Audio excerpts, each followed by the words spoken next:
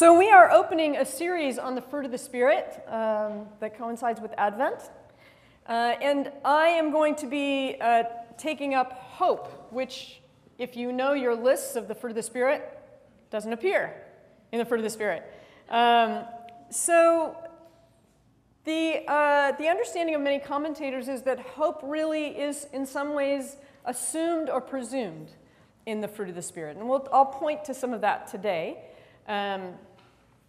I would say more than any other word, perhaps, hope names the posture of us as Christians because it sets the present in our true context.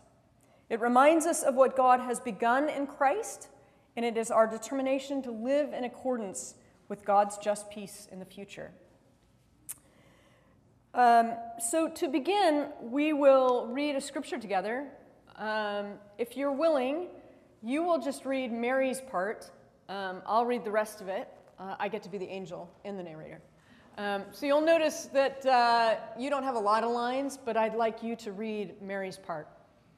In the 6th month, the angel Gabriel was sent by God to a town in Galilee called Nazareth to a virgin engaged to a man whose name was Joseph of the house of David. The virgin's name was Mary. And he came to her and said, "Greetings, favored one, the Lord is with you." But she was much perplexed by his words and wondered what sort of greeting this might be. The angel said to her, "Do not be afraid, Mary, for you have found favor with God. And now you will conceive in your womb and bear a son, and you will name him Jesus. He will be great and will be called the Son of the Most High, and the Lord God will give to him the throne of his ancestor David. He will reign over the house of Jacob forever, and of his kingdom there will be no end." Mary said to the angel, "How can this be, since I am a virgin?" The angel said to her, "The Holy Spirit will come upon you, and the power of the Most High will overshadow you. Therefore the child to be born will be holy. He will be called the Son of God. And now your relative Elizabeth is in her old age, also conceived a son, and this is the 6th month for her who was said to be barren. For nothing will be impossible with God." Then Mary said,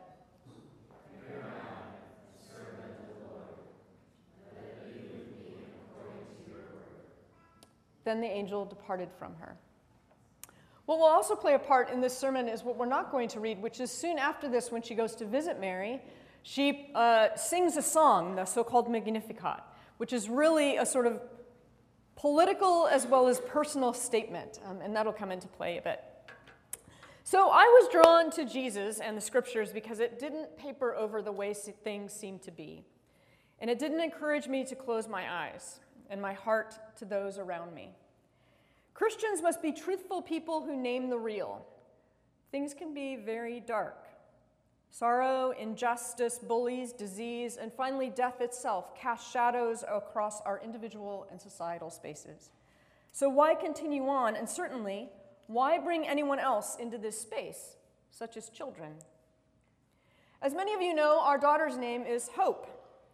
That's not only because it was a short name, seemingly necessary when we were going to burden her with the last name Dufault Hunter. On my side, her name was also an act of faith. When I was young, I thought I wanted to be like my mother and have lots of kids. As I matured, I was more convinced by existentialist philosophy and its assertions that the world was absurd. There is so much wrong, deeply wrong. And even if some people are happy, which seems to be quite true, don't the harsh realities of violence and the worst of what humans can do to each other, to other creatures, and to the earth itself overshadow a sense of hope? And I'd also had enough therapy and enough shattered relationships to know I'm not fit to be a mother, that I am burdened with brokenness that makes having children a seemingly unwise decision. Yet I was also studying theology, and against all odds of it, it affected my ordinary life. I ran across quotes like this one. "We have children as a witness that the future is not left up to us, and that life, even in a threatening world, is worth living. And not because children are the hope of the future, but because God is the hope of the future." I took this to mean that even my crummy upbringing, my incapacities and fractures cannot prevent God from working good now and into the future. And childbearing isn't child acquisition. Adoption and fostering of children is not a nice thing to do, although many of you are probably told that a lot because you do it. Rather, we bear, adopt, foster, tend others more broadly as a reminder that they are not our saviors. Rather, we have a Savior who is powerful and compassionate, one who will right the tilted world into which we come, vulnerable, naked, and without power. And whether we participate in this sort of practice directly ourselves or not, we're all beckoned to surrender ourselves, to open ourselves to bear Christ in our bodies as signs of hope, because God has not deserted Israel and God has not abandoned the world. Parenting is but one practice meant to shape us into people who know that we are not in control of the world, that we are vulnerable, and must trust in the inevitability of God's good future, not in our own ability to love or create. Here I am, Mary says, surrendering in hope, and like her, we open ourselves so God can grow in us. Mary enfleshes, literally, what hope means. She makes it real to us and shows us the complexities and beauties of it. In contrast to cheaper versions of hope, as a faithful Jew, she displays for us what Christian hope is, living as if God's future is more determinative of our present than the past, and indeed that what passes for common sense isn't really what should direct us. It didn't come cheaply for Mary, or as it doesn't for any saint. For Christian hope is not a platitude. Christian hope means acting as if God has actually done something in Christ, as if God has actually begun an unstoppable revolution that will result in a new sort of upside-down kingdom, the kingdom that the angel says will never end. We live as if the powers of this world do not have the final say, proclaiming our allegiances and seemingly foolish commitments to justice in our common life, for forgiveness of intimate people, intimate ones, because one came so long ago and will return to make the world right and make each one of us whole and new. I want to differentiate hope from two close counterfeits.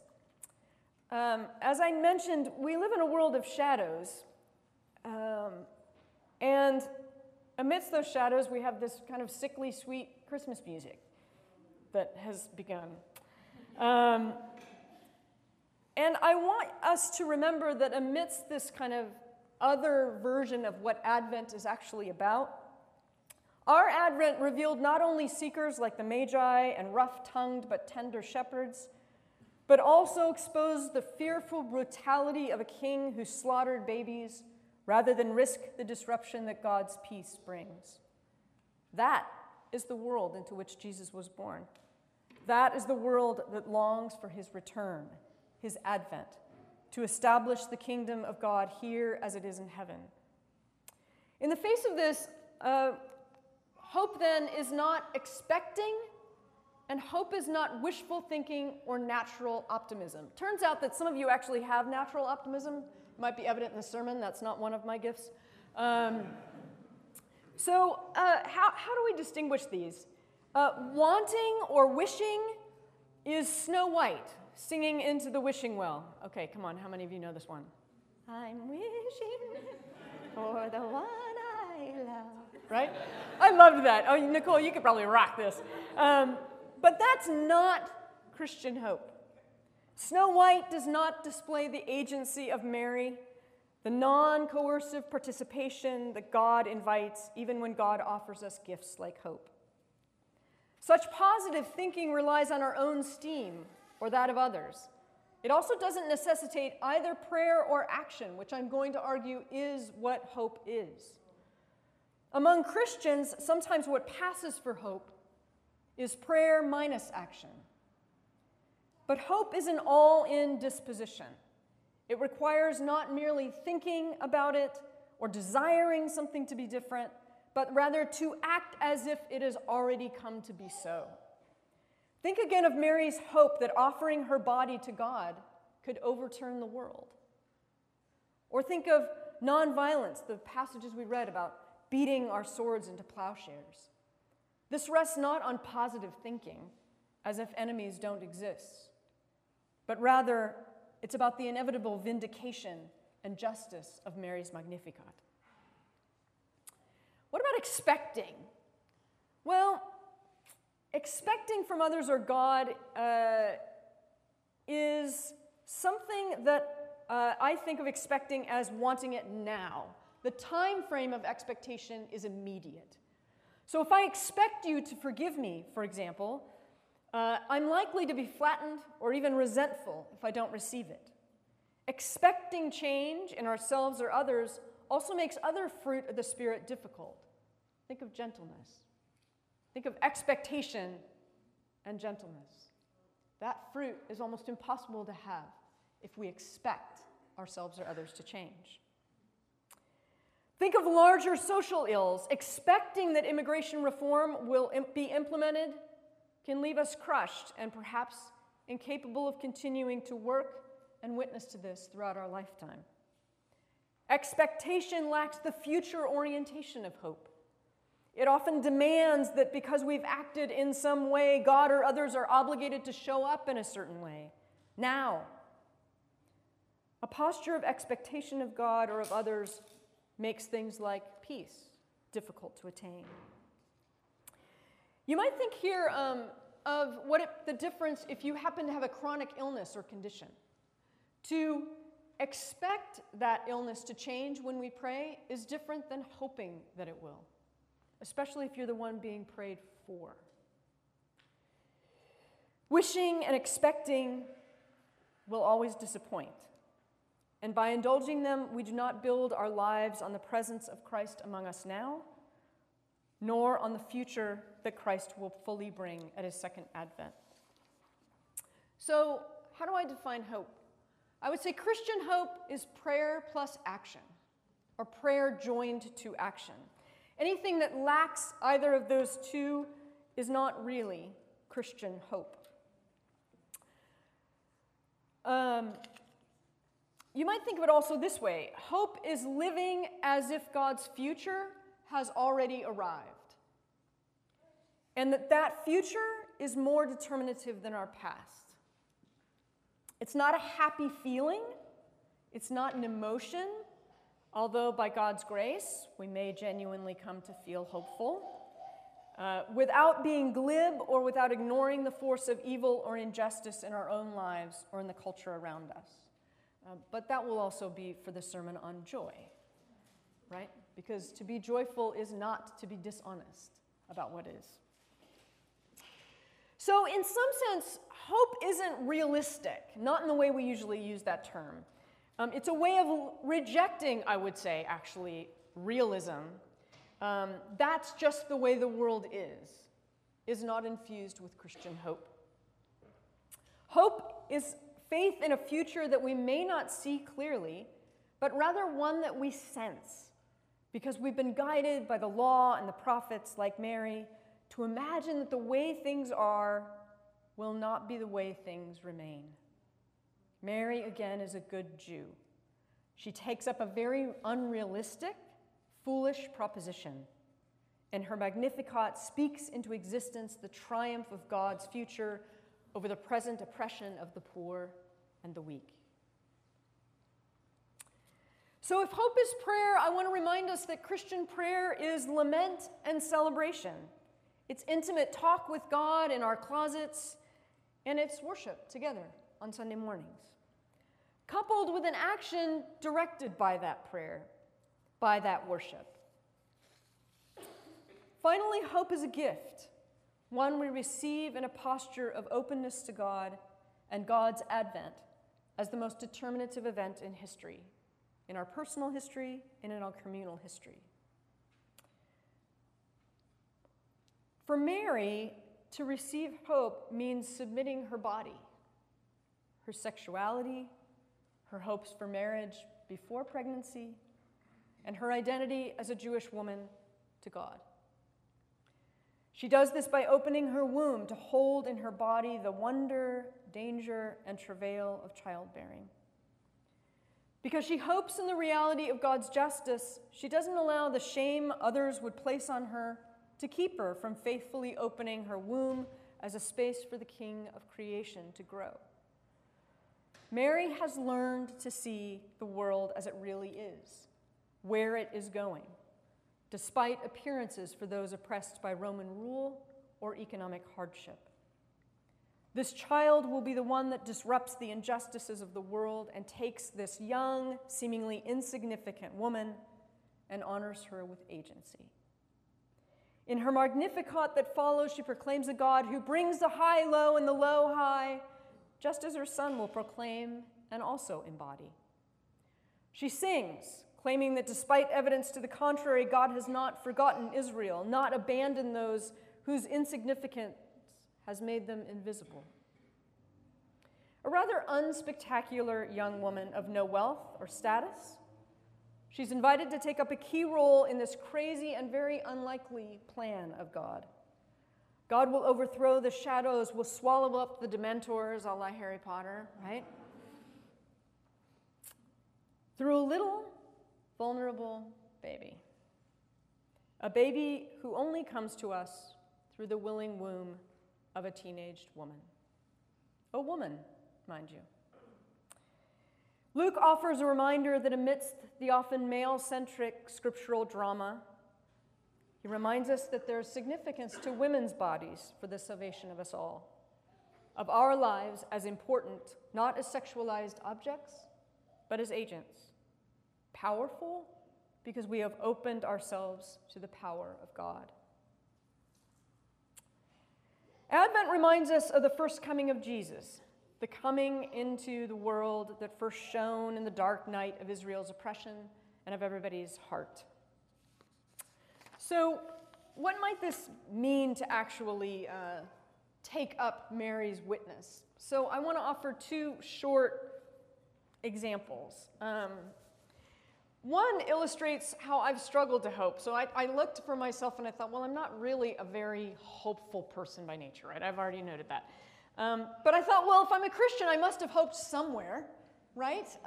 So I reflected back about when I was in college and soon after, I had this very ugly relationship with a pastor and staff worker. It was devastating. It had devastating effects on me as a young woman, as a new Christian, and it was hard to fathom. I experienced, it happened to me amidst estrangement from my family because of my faith, amidst a breakup with someone I thought I would marry. But because of this pastor and how things played out, I basically lost all of my connections to other Christians. I remember speaking to my therapist, God, thank you for their therapist, about all of this. Although I didn't want to go to that either, just as a little side note, but there you go.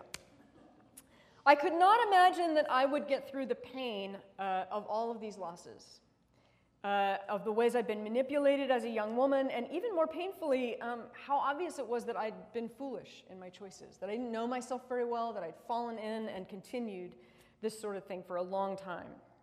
I was filled with regret over my past, lots of wasted years, lots of wasted energy. But my therapist said something like, one day you will not be in such pain. One day you might even be thankful that you had this relationship.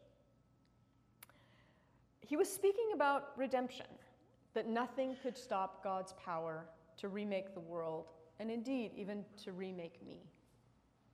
I thought he was nuts. But what he was saying was a call to receive hope in Christ as the complicated gift that it is. In quite a different way than Mary, I was being asked to receive Christ without knowing what it would or could grow into. I could truthfully hold on to my past, even as doing so meant acknowledging discomfort, disillusionment, and my failure, and believe God can take even humiliating circumstances and transform them. I was to lean into a future in which God would not abandon me to my despair. And I want to be clear, I didn't feel hopeful. But I did get up every day, nudging depression to the side so that other emotions too could have some space. I continued to pray as I could. I also continued to seek out other Christians, ride my bike to work, and overall take up my life as it had taken its rather disappointing and lonely shape. I wanted to believe that Christ could make a future for me in which I could look honestly at my failures, at others' unkindness, and not be overwhelmed. And it turned out that wanting and getting up every day was enough. I didn't totally give up on my life or on God. I hoped for new friends and relationship by leaning into the as if. I got up living as if Christ coming into the world had made a difference, as if his future coming could make something good from my past and from my present. Sometimes hope as prayer in action isn't very sexy. I wouldn't say that was this really dramatic thing. But it looked like just those ordinary yeses we've been talking about over the last many weeks. It meant acting like Christ's first advent made the Spirit present to me now. Hope often looks like this, small steps to trust that nothing can overcome the light that was and is Christ. I'm in another season in which those ordinary yeses are a little harder than usual. And I need to remember that hope is not a feeling to be mustered up.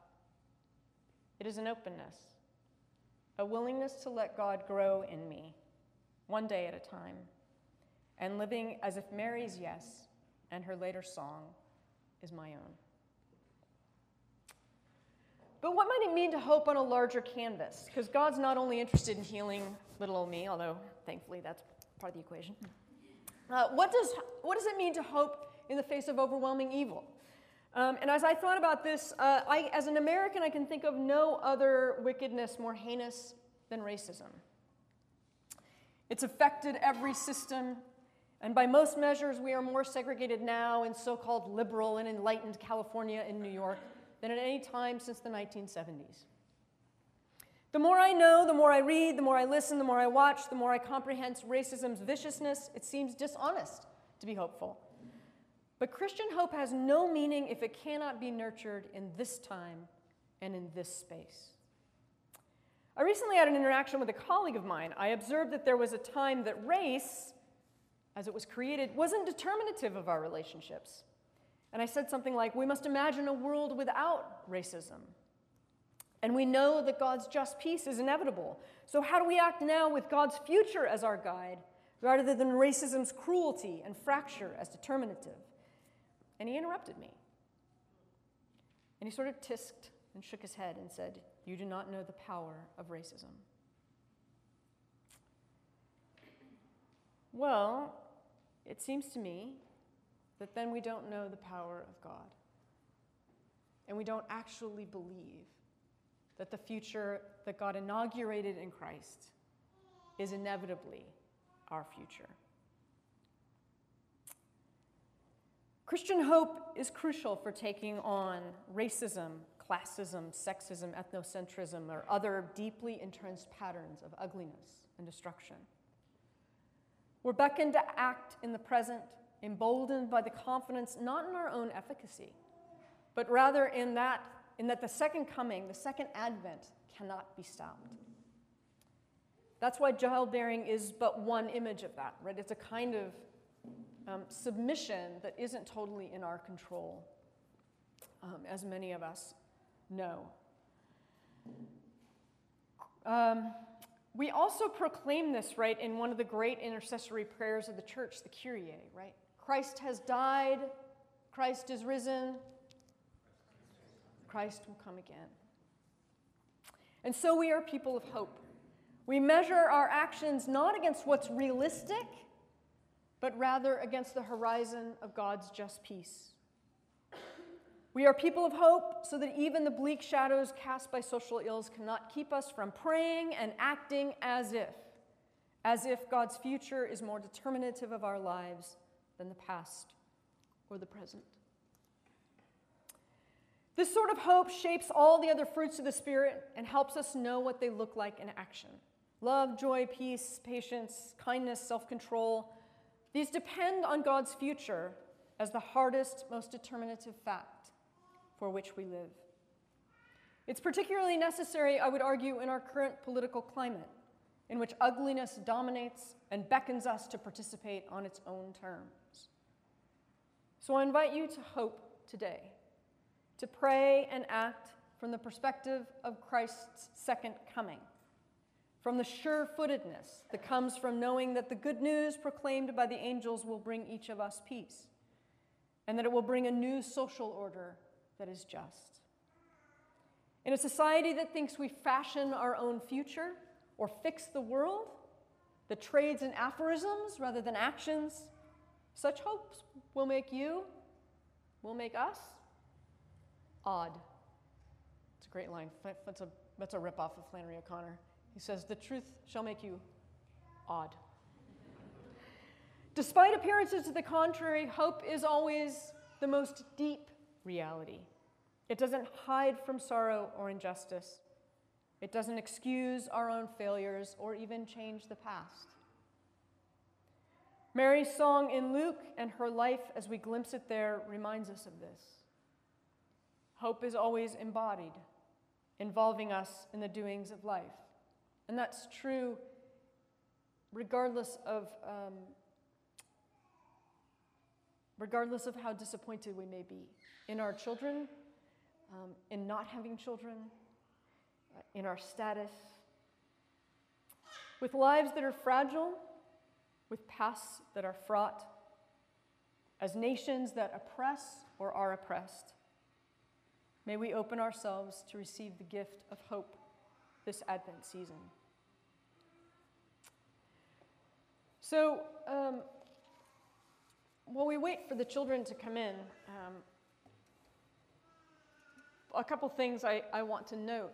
I think I was proud that I even had PowerPoint, if you know me. I wonder if you can take a moment in the silence that the children are allowing us, and if you're comfortable, close your eyes or just sit for a moment.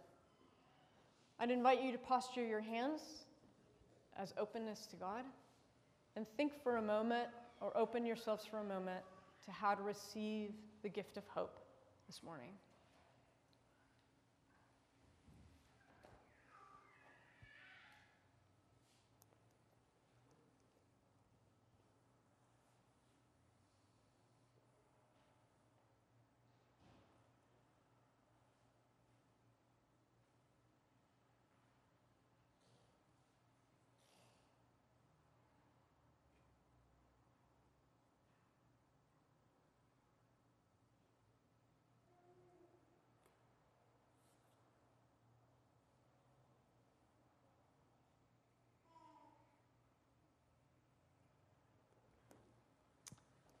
Lord, thank you that our past, that present darkness, does not determine our future. Thank you that in coming long ago, you inaugurated an unstoppable revolution.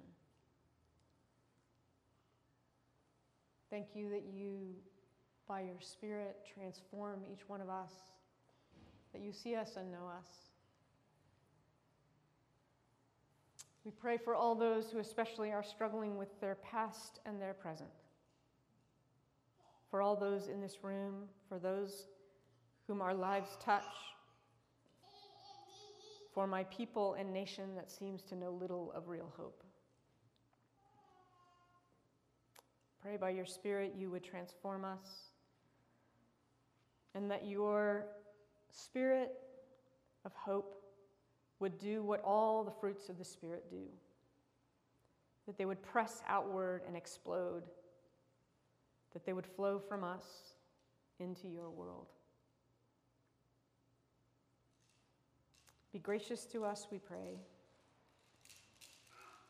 May this Advent season indeed refresh us and renew us in our hope, not in expectation, not in our wishful thinking, but orient us, help us lean in to the inevitability of your just peace. Amen.